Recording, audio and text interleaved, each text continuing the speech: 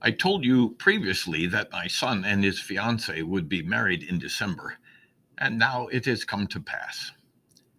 But was there ever such a bonding and loving as that which occurred in touching moments? Our son was married 2 weeks ago. Such moments are always momentous for families, and our event was no different in that regard. A couple clearly devoted to one another and professing their vows within a 1900s Victorian mansion.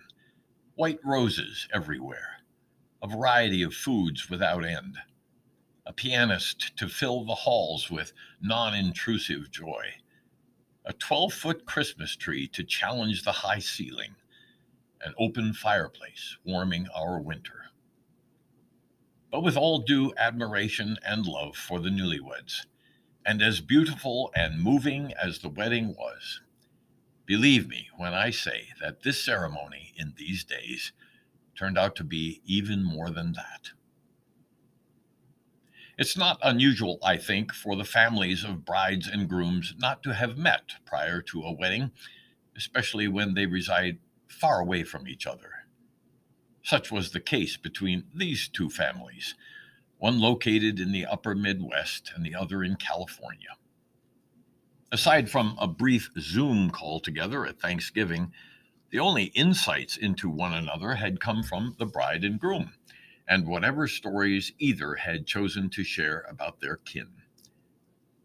That might leave the families feeling some uncertainties about meeting up with the others. So a lunch together in the days before the wedding seemed in order. When we gathered at noon, we knew very little about each other. By the time we parted a few hours later, the heavens seemed to have granted all of us new extended family. And what a reunion took place among these families. What is it within the cosmic order that can bring people together in relative anonymity and bond them almost instantly? Is it love? Whatever force it may be, it exerted itself immediately among us. Hugs opened the door. Our chatter began before we were seated. Familiarity flowed like water through a fountain. And though bride and groom had joined us for the meal, the connections being made far exceeded their orbit. The rest of us had commenced building a wider family than perhaps either of the principals had imagined. We had come from different regions of the country. We carried with us a range of ages and backgrounds, including fields of medicine, law, health, social work, art, and philanthropy. Collectively, we represented three ethnicities, and although only two generations shared the table this day, the weekend would soon enough be enjoyed by an amazing couple to extend our range to three eras. And within this crowd, we could feel the lines of connection developing with each passing minute. Those first few hours passed so quickly, so pleasantly, that upon departure we recognized the desire for more time together.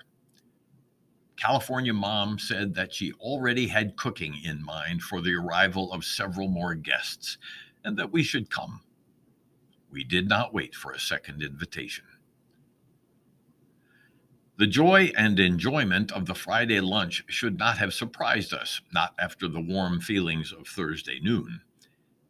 But now, added to the mix, were an older generation aunt and uncle, 88 and 94 respectively, arriving from the East. An aunt and uncle and their daughter from North Carolina had joined. And once again, before coats were even removed, the chatter and conversations had begun.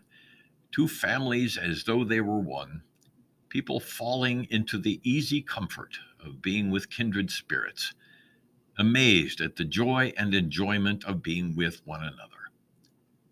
Through it all, we found ourselves nurtured and energized by sharing a meal given by our hosts. There is something extraordinary in such a gathering. I'm not sure what the bride and groom might have thought about all of this. Perhaps they assumed that all families coming together in this way behave similarly. Maybe they were bemused at seeing their respective families behave in such good humored and happy ways. Maybe they were too starry eyed or preoccupied to notice the unique thing that was happening around their big day. If I had thought to do so, I would have suggested to them that not all families connect in this way, and that something quite remarkable was taking place within the context of their big weekend, and that if they were not already absorbing everything around them, they should take notice of this. But I suspect that they were already seeing it. The ceremony was gorgeous. The bride looked beautiful, as from a magazine photo. The groom was, well, my son, a source of great pride for Katie and me. The party lasted long into the night, with dancing and celebrating in the recognition of a new entity, a couple just married, and the promise they carried, and the joining of two families. Then, too soon, the weekend was winding down, and flights had to be met and homes returned to. Bidding farewell might always feel bittersweet in such instances, a joy at the marriage against the sadness of an event now past. Every family member felt it, an exuberance tempered by passing of a long anticipated event. And here is what the connections were all about. As we walked our family to their car, California Mom hugged Katie once again, long and with emotion. Once more, Katie hugged back. But this time, there were serious tears in the eyes of both moms, not only in joy at the marriage of their children, but in the acknowledgement that what had been formed exceeded a wedding. The cosmos had smiled unreservedly on two families that had become as one.